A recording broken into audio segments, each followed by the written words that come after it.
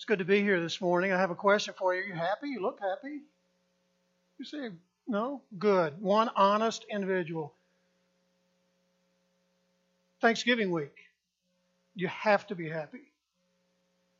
You're going to grandma's house, going to your family's house. You have to be happy. You have to put on a smile, and you have to at least let them know that things are good, right? Things are not always good, are they? Here's a question. Are you content in life? I didn't know this, but there are polls that have been done on happiness, contentment. No, I kid you not. Internationally, for the second consecutive year, the United States has taken a tumble in the World Happiness Report. Did you know that existed? I didn't either. They ranked us out of 150 countries, and the 2018 report was released earlier this year ahead of the United Nations International Day of Happiness. I'm sort of lost, I guess, in this world, and it has the United States ranked out of 150, 18. That's down a few spots from a year ago, and the United States were showing when it was introduced in 2012, the United States has never cracked the top 10. Why measure happiness? Some experts say it's a better measure of a nation's progress, and that using social well-being as a goal drives better public policy, according to the report. Statisticians weighed 6 variables, according to the report: GDP per capita, social support, healthy life expectancy, social freedom, generosity, and absence of corruption. That's internationally. If that's not enough, they do it nationally. I didn't know that either, but here we go. From this perspective, from just our country, happiness, they say, comes from a combination of internal and external factors. We can influence happiness by approaching situations positively or choosing to spend time with people we love, doing activities we enjoy. I've found this interesting. One thing they say that doesn't drive happiness is money. Still trying to figure that out. And this is fascinating. I kid you not, I can't make this stuff up. Happiness only increases with wealth up to an annual income of 75%. So what we're going to do is divide the congregation this morning. If you make $75,000 or more, no, we won't do that, but that's what it says. One thing that can have a big influence on how we feel about life is where we choose to live. In this study, the findings of happiness research determine environmental factors are linked to a person's overall well-being, so on, pretty much like it was internationally. You want to know where the states rank? Number 1. Anybody want to take a guess?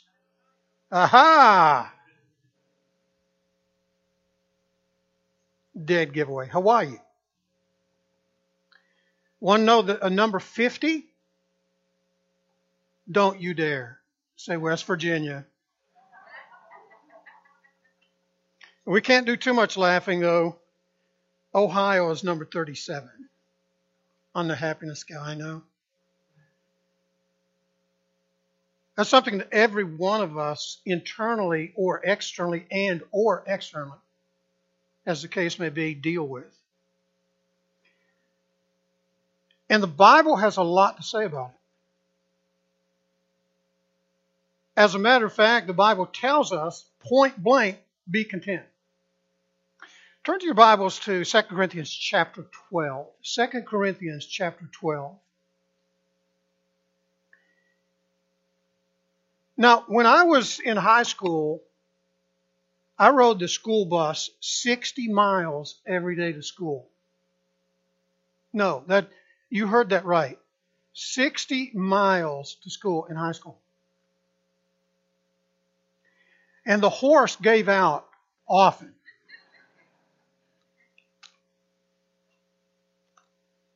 Now, when we did this,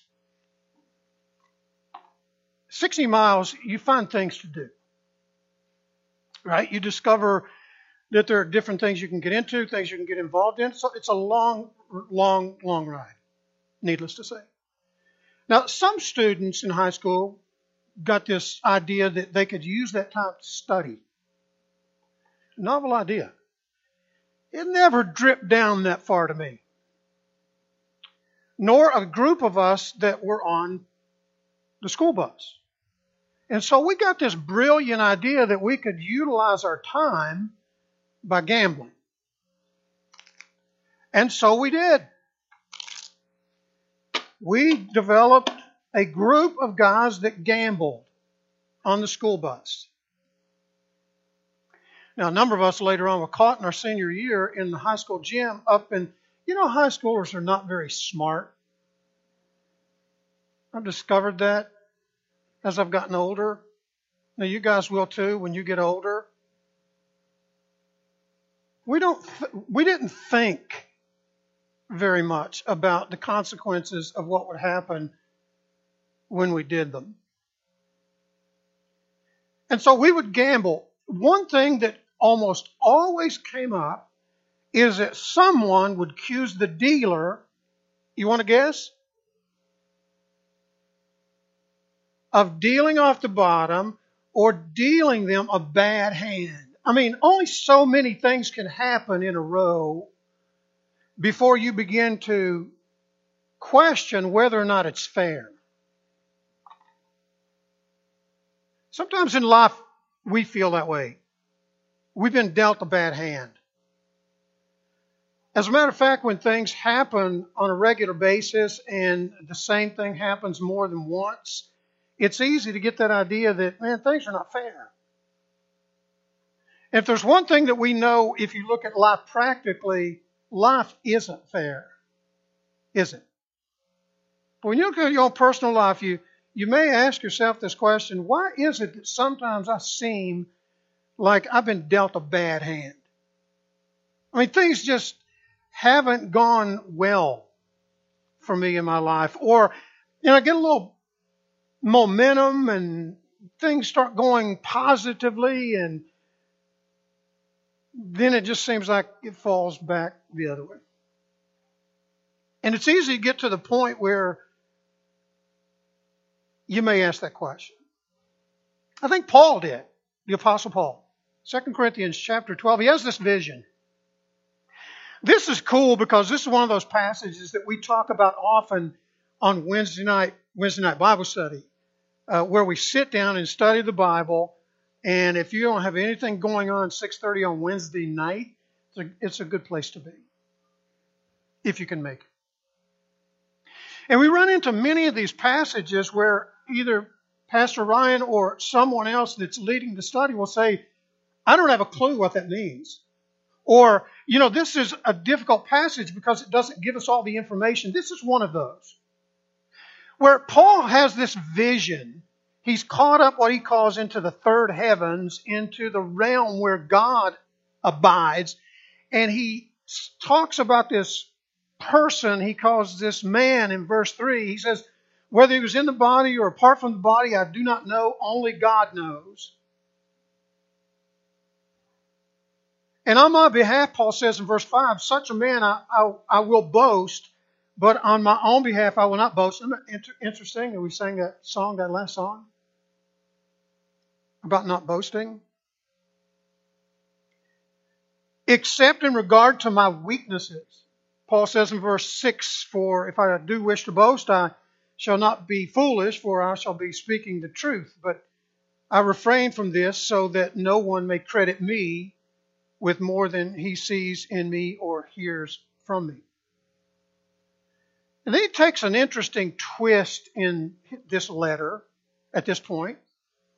And he says, now remember, when this was written, there are no chapters and verses. I constantly need to be reminded of that because, my Bible breaks up these chapters in sections. Does yours? And it's not necessarily always like that. As a matter of fact, many times it's not the case. This is in letter form, and Paul's writing this in letter form. And so he gets to this point, and it sort of takes a twist. He has this vision, and he sees this man that it's just hard. It's hard for Paul to describe actually what happened.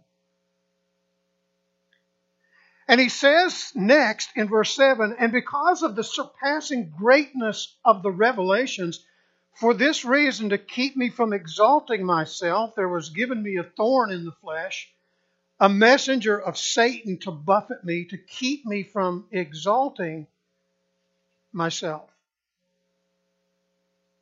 Here's Paul's lot in life.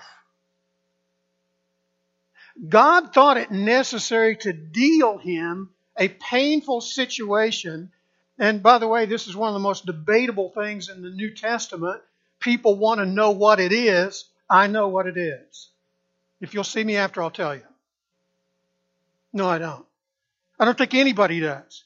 That's not the point.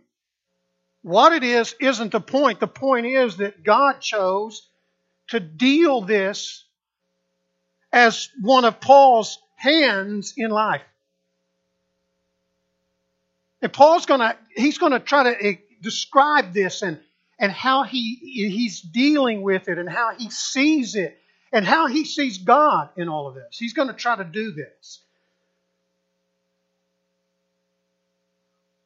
I think Paul understood exactly why and what God was trying to do. He understood that God knew him better than he knew himself. He says, I'm human. I can only take so much. You ever feel that way as a Christian? You ever feel God? I understand that I'm supposed to bear some of the burdens in life and you're going to put on me and allow me to go through some things in life, but enough is enough. You can call off the dogs if you want, anytime. You ever feel that way? Paul did. And so he said in verse 8, concerning this issue that God allowed me to deal with in my life, and he puts it square on God. He doesn't say, some external circumstance, some things happen in my life. No, he knows where it came from. He knows who allowed it to happen. He knows who gave it to him. And so he says in verse 8, concerning this, I entreated the Lord 3 times that it may depart from me. Now, God knows Paul better than Paul knows Paul. And by the way, God knows you better than you know you. But it still didn't keep Paul from begging God, God, remove this from my life. And maybe you say, I have that same prayer. There's something in my life and I just feel like God has given me a raw deal. I feel like God has dealt me a hand that, I don't know, I question sometimes. I don't know. Paul began to understand this. He's focusing on the thorn here instead of why the thorn is in his life. And so he begs God 3 times, and God says to him in verse 9, no. Now, there are some people that say there are three responses to when you pray a prayer. Yes, no, and wait. I don't know if that's accurate or not. In this case, we know for sure that God said, nope. I'm not going to remove this issue in your life. I put it there. I'm allowing you to go through this because I put it there. There's an interesting thing that Paul says after God tells him no, when he says, I know you, Paul, better than you know yourself. And my grace is enough for you. I think we sang a song, didn't we, Wes? Your grace is enough. When we sing these songs, these are biblical songs. You know that? Now, they're not perfect. Songs are not the Word of God. Human men write these songs, but I think with all their heart, most of them, the believers that are writing these songs, are trying to stick to Scripture, and that's one of them. God's grace, Paul hears God say to him, is enough. It's enough.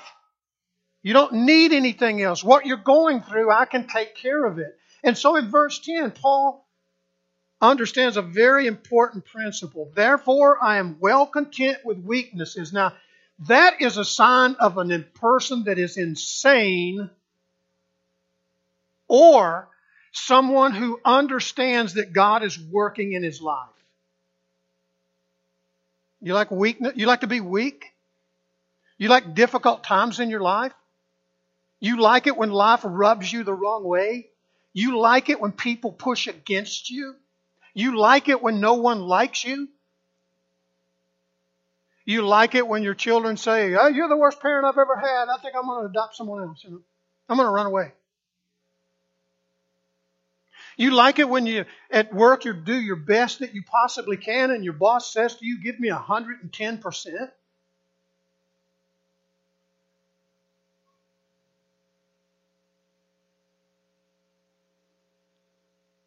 I am well content with my weaknesses. He goes further. With insults, with distresses, with persecutions, with difficulties. And there's a reason that he understood this at the end of verse 10, because he says, when I'm in that mode in life and when I understand that God has dealt me the hand that he's dealt me, he's put me in the situation as a believer that he's put me in, this is what happens. For when I'm weak, then I'm strong. But I skipped something. 3 words: for Christ's sake. It's all about him. Now, we sing about that and we read about that and we talk about that. Do we live that way? As I said, Paul has a real struggle here. A situation in life or situations in life and just circumstances in life. Not just one thing. Paul's got a whole list of things. So he says, be content with life's hand you have been dealt, and then be content with your daily circumstances. Now we're going to jump out of here. We'll come back to here in just a moment. But go to Philippians chapter 4. Philippians chapter 4. When I'm content with life's deal, then I can be content on a day-to-day basis. Do not get up every morning and try to say, I'm going to be happy. It doesn't work. People have tried it. It doesn't work. It'll work for a while, but it doesn't work long term. Don't do that. Go back and make sure, look in the mirror every morning and say, do I know Jesus today? Do I believe that he died? Do I believe that he shed his blood? Do I believe that he rose again from the grave? Do I believe that? And if you do, in your heart, you are in Christ. Amen? You can wake up and if the ceiling falls in, you're still in Christ. You can wake up in the morning and if your boss calls and says you have been fired, you're still in Christ. You can wake up and if someone looks at you and cuts you off as you're going to work and gives you the finger, you're still in Christ. You go to work and someone insults you and says bad things to you and curses you from top to bottom, you're still in Christ. But if you get up and try to find that happiness every day and try to generate that, it won't work. Paul was content in Christ for Christ's sake. Isn't that cool? And so now he can be happy with day-to-day. No matter what happens to him, he can be content. I like what someone said. As a matter of fact, Henry Wadsworth Longfellow, he said, be content with your daily circumstances. Well, he didn't say this, but be content with your daily circumstances. They will change. And he said this, the best thing that we can do when it is raining is let it rain. Let it rain. That's something I wish I would have said. You know, you get your name attached. That's pretty cool, isn't it? But it's true. You know why? Because tomorrow the sun might shine. That's cool. Tomorrow the sun may shine, and it probably will, and it might rain, especially if you live in Northeast Ohio, the next day. And the next day. And the next day. Be content with your daily circumstances. When I'm content with life's deal, I can do that. Determine whether or not in your heart you are in Christ. That is critical.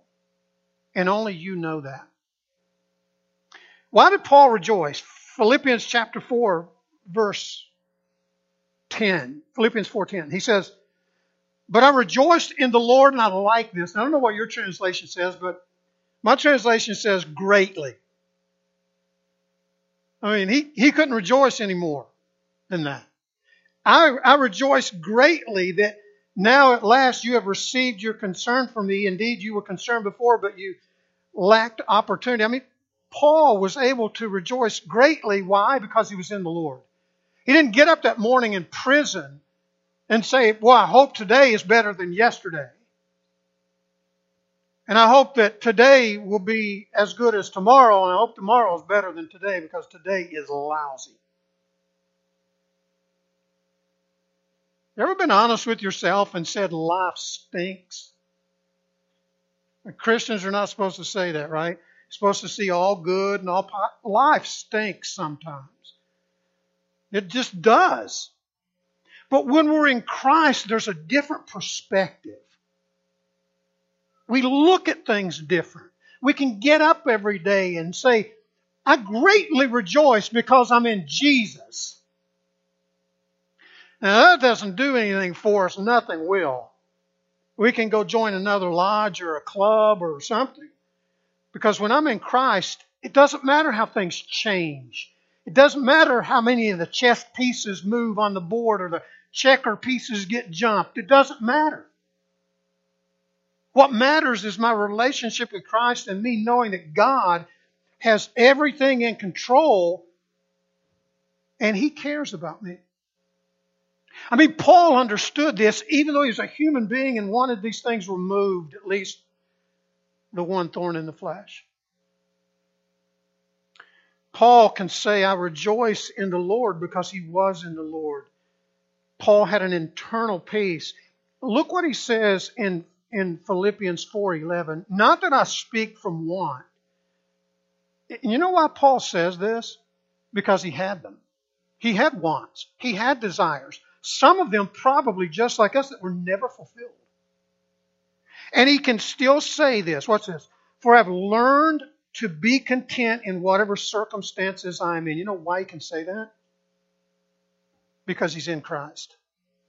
And he knows it. Will he have struggles in life? Will he have times in his life where he just feels like, God or somebody in life gave me a raw deal? They cut the deck improperly and dealt from the bottom or the middle or whatever? Sure he will. But he's learned to be content because he is in Christ. I mean, that's what it's all about. What he had was sufficient. It was adequate. It was independent of any external circumstances because he had plenty of external circumstances.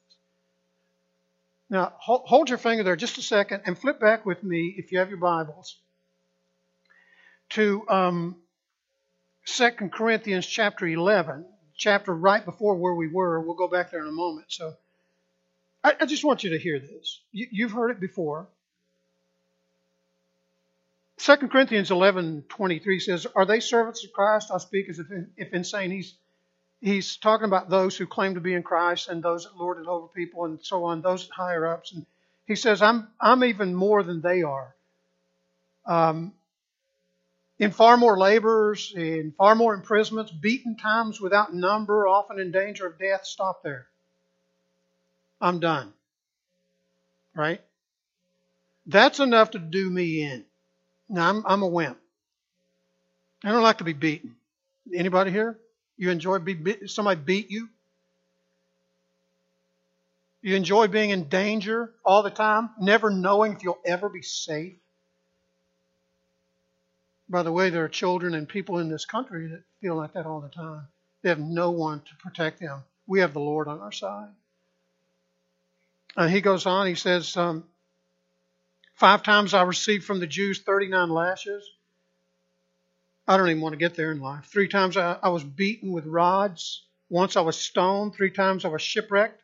A night and a day I have spent in the deep. I have been on frequent journeys and dangers from rivers, dangers from robbers. Whoa, man, this is getting old. Dangers from my countrymen, dangers from the Gentiles, dangers in the city, dangers in the wilderness, dangers on the sea, dangers among the false brethren. I have been in labor, and hardship through many sleepless nights and hunger and thirst, often without food and cold and exposure.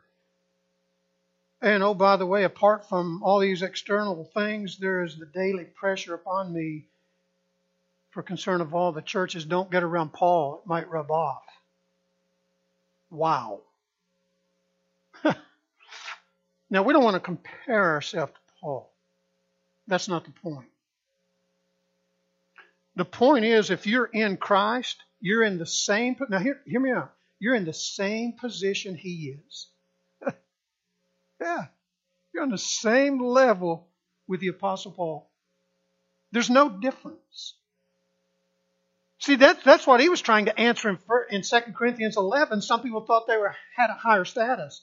He said, you guys think you're something? Let me tell you what I go through. Let me tell you what I've been through. And I can still say in Philippians 4:11, while in prison, rejoice. Rejoice. I'm content. I'm happy with my daily circumstances because I sit in this prison in Christ.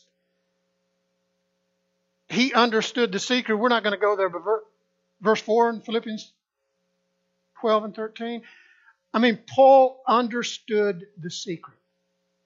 Be content with your day-to-day circumstances and then be content with God. Have you ever looked at it that way? Paul did. He said, I greatly rejoice in the Lord. I'm happy with God. I mean, are you happy with God? Are you happy with Jesus? I mean, does he make you happy? Now, when we say, does he make you happy, we tend to think, okay, let me make a list of things he's done for me, right? When we pray, we have a list. When somebody says, okay, we're going to rejoice today, what do we do? What do we do? We make a list. God has done this, this, this, this, this, this, and this, right? I mean, that's human nature. Do we ever say, and I know some do, and I've heard it, Jesus is Lord. He's God. And I'm content with that. I'm happy with that. I mean, not that we could do anything about it, right? But there's something about being happy with God, being happy with who He is. And we talk about trust and we talk about all that, but Paul was happy with who God was. When a person has this love relationship with the Almighty God, he has everything. And I think Paul knew that, even when it seems as though he has lost it all. And we won't turn to Romans 8, verses 35 and 39, but read that sometimes. And that's another familiar passage like 2 Corinthians 11 I just read. Another familiar passage. Nothing will be able to separate us. Nothing will be able to separate us from the love of God. You know why? Because God is God. And so I came to church to hear that. That God is God. Tell me something else. No. I mean, are you happy with that? Content with that? Paul was. Godliness as a result of a relationship with Jesus and contentment are powerful when you connect them together. I mean, being happy with God and being happy with and content with where He's put you in life and what He's doing in your life. When you connect that together, that's what Paul told Timothy in 1 Timothy 6:6.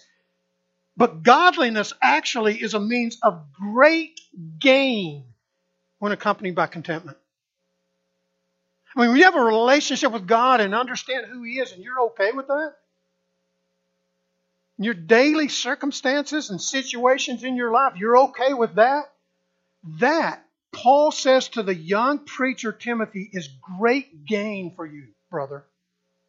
Wow. I got to dwell on that, guys. I have to dwell on that. I do. I'm not sure I look at it that way.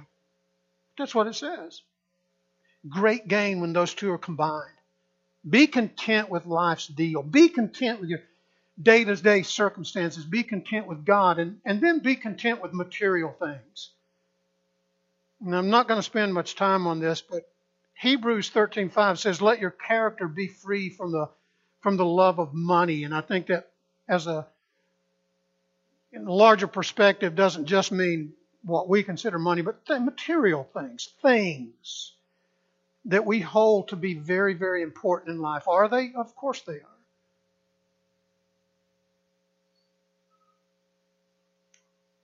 But God, the relationship that we have with Him and His Son Jesus is the most important. And I think we would all know that.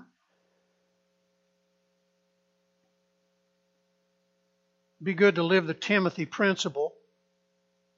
1 Timothy 6:6. I quoted that, or at least part of it, and I know that was written to young preacher Timothy, but in that passage in 1 Timothy 6, verses 6, 7, and 8, Paul shares something with this young preacher that will change his life and how he preaches and how he views those that are under the sound of the preaching of God's Word, that this godliness connected with contentment, which is great gain, which is what pleases God, that there's a principle in all of this. And what we have and who we are and all of that, we weren't born with any of it. None of it. I mean, who you are right now, do you think your reputation that you have in the community and how highly people think of you, you were born with that? The material wealth that you have, whatever it is, do we think that we obtain that somehow? And Paul tries to get this. You know, the Apostle Paul, who was so, in my opinion, and this is just my opinion, in some of his writings, and I realize that I say this, and I don't mean to be disrespectful to the Spirit of God, because the Spirit of God allowed him to write this, but some of this stuff he writes is convoluted to me. Now, it's probably me. I'm sure it's me. And when I read it, I think, what in the world is he talking about? But in 1 Timothy 6, he's so simple that even my little second grade mind can understand it. When he tells Timothy, you didn't bring any of this into life. You were born with nothing. You teach your people that. They were born with nothing. What they have, who they are, is all because of God. It is all because of God. So be content with that. He tells him in 1 Timothy 6:8. And be careful that nothing puts a snare in your path to disrupt that. Isn't that cool? Isn't that great? Because that's exactly what happens. Things get in the way. Now, moving on so we don't stay here all day. Why be content? Let's go back to 2 Corinthians again, shall we? 2 Corinthians 12. He's told us that we need to be content. Why be content? And I mentioned this. I skipped it and then hit it, and then I'll hit it again here in verse 10. 2 Corinthians 12:10, he says, all of these things I am well content with, weaknesses, insults, distresses, persecutions, difficulties, for Christ's sake. I read that, for Christ's sake, and I ask myself this question, what in the world does that mean? On account of Christ. Because of who He is. I mean, He's worthy. Would anybody agree? Amen?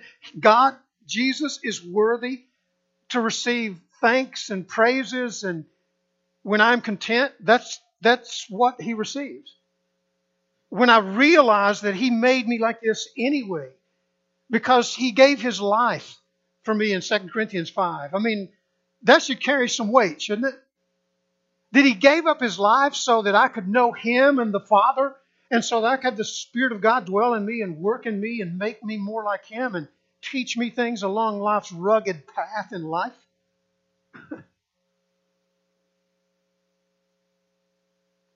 He says, because when I'm weak, then I'm strong. Humanly, that, as I said earlier, that doesn't make any sense, but it is His contentment that I draw on. Paul says it's not my own, it's supernatural. When I allow my weaknesses to be shown, His strength is revealed. Did you get that? When people know that I'm in Jesus, this is how it works. Now, don't try to manufacture this, because that doesn't do it. When you're in Jesus, you can look in the mirror every morning and say, I am in Christ. I know that. No matter what comes at me today, I'm going to deal with it based on that relationship.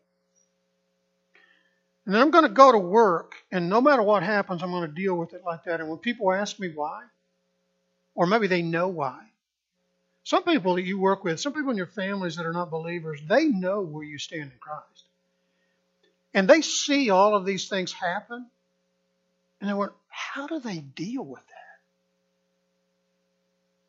that? Bam. How do you deal with it? Tell them. Tell them. Tell them. Tell them. You say it won't make sense to them. It doesn't make sense to you either. Tell them. Tell them. Jesus. See, now you don't have to preach a sermon. How do you deal with this? How do you get through this? How do all these awful things happen to you and you just keep moving on? How do you do that? It's Jesus. It's just, what more do you want me to tell you? Jesus in my life. Can you see how that would magnify God? To know that His Son is exalted in your very weaknesses and in my weaknesses? Why do I want to fabricate a sermon to preach to someone? Why do I want to know the 4 spiritual laws?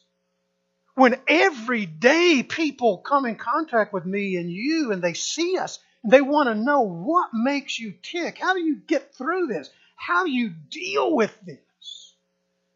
And I think you could hear Paul say, Jesus. You can hear him in the Philippian jail, in the jail in Philippi, when they say, Paul, how do you sit here every day and rejoice like this and do this and deal with all this mess and all that you've been through? And Paul said, Jesus. It's all Jesus. I wish I could tell you something else, but that's it. You know, Scriptures tell us in 2 Corinthians 12 where we are, that we should be content. And why be content? But we need to go back to Philippians 4, and if you'll flip back there, we'll close with this, okay? And that's a promise.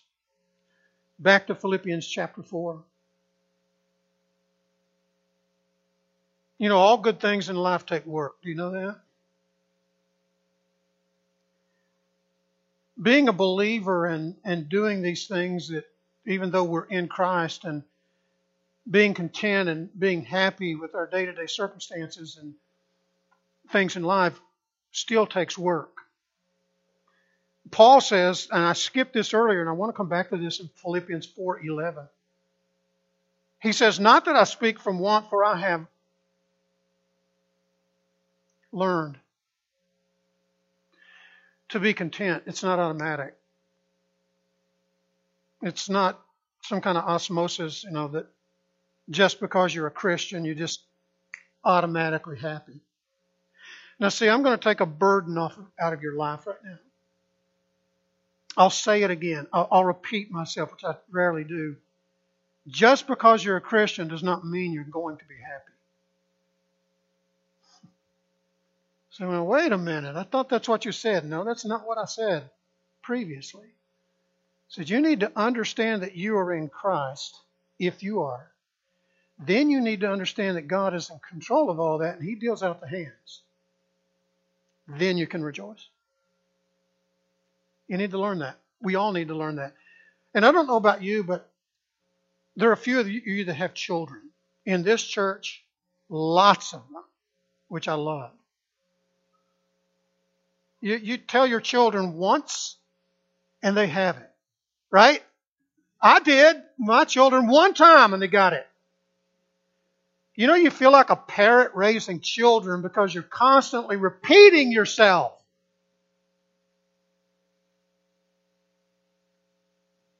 And that's the way it is with a believer. You have to constantly relearn some of these things. That's what Paul, I think, is talking about here. And then learn in Philippians 4:12 that circumstances change. He says, now here's something that's going to blow you away about Paul. And I promise you, we're getting there. Look at this. He said, I know how to get along with humble means. I've been poor. But did you know that Paul was rather wealthy at one time? Did you know that? You say, how do you know that? Because I read it. Also, I know how to live in prosperity. Been there too. Been there, done that. Been on both sides of the spectrum and probably a lot in the middle. Been there, guys. But I have learned, because I'm in Christ, how to be content, because things will probably change. In any and every circumstance, I've learned the secret of being filled and going hungry, both of having abundance and suffering need. And I love what he says here. And we know this verse, don't we? I can do, help me here. Here, you can quote it in your own translation. Ready?